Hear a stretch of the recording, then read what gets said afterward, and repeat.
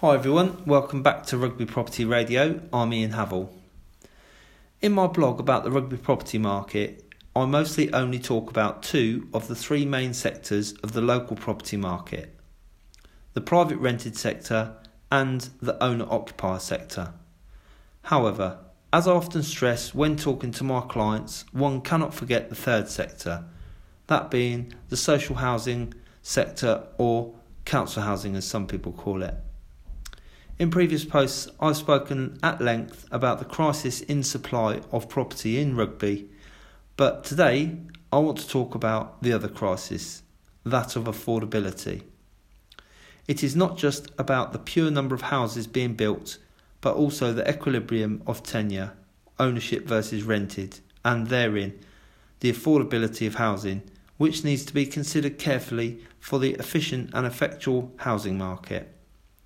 An efficient and effectual housing market is in everyone's interests, including rugby homeowners and rugby landlords. So let me explain. An average of only 146 affordable homes per year have been built by Rugby Borough Council in the last 9 years. The requirement for the provision of subsidised housing has been recognised since Victorian times. Even though private rents have not kept up with inflation since 2005, meaning that tenants are better off, it's still a fact that there are substantial numbers of low-income households in Rugby devoid of the money to allow them a decent standard of housing. Usually, property in the social housing sector has had rents set at around half the going market rate, and affordable shared home ownership has been the main source of new affordable housing. Yet irrespective of the tenure, the local authority is simply not coming up with the numbers required. If the local authority isn't building or finding these affordable homes, these rugby tenants still need housing, and some tenants at the lower end of the market are falling foul of rogue landlords. Not good news for tenants and the vast majority of law-abiding and decent rugby landlords who are tarnished by the actions of those few rogue landlords, especially as I believe everyone has the right to a safe and decent home. Be it Tories, Labour, SNP, Lib Dems, Greens, everyone needs to put party politics aside and start building enough homes and ensure that housing is affordable. Even though 2017 was one of the best years for new home building in the last decade, there was 217,000 homes built in 2017.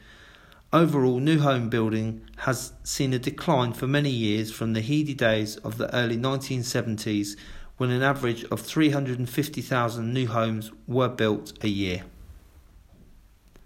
The blame cannot all be placed at the feet of the local authority, as council budgets nationally, according to Full Fact, are 26% lower than they have been since 2010. So what does this mean for rugby homeowners? Well, an undersupply of affordable homes will artificially keep rents and property prices high. That might sound good in the short term, but a large proportion of my rugby landlords find their children are also priced out of the housing market. Also, whilst your rugby home might be slightly higher in value due to this lack of supply of homes at the bottom end of the market, as most people move up the market, when they do move home, the one that you want to buy will be placed even higher. Problems at the lower end of the property market will affect the middle and upper parts. There is no getting away from the fact that rugby housing market is all interlinked. It's not called the property ladder for nothing.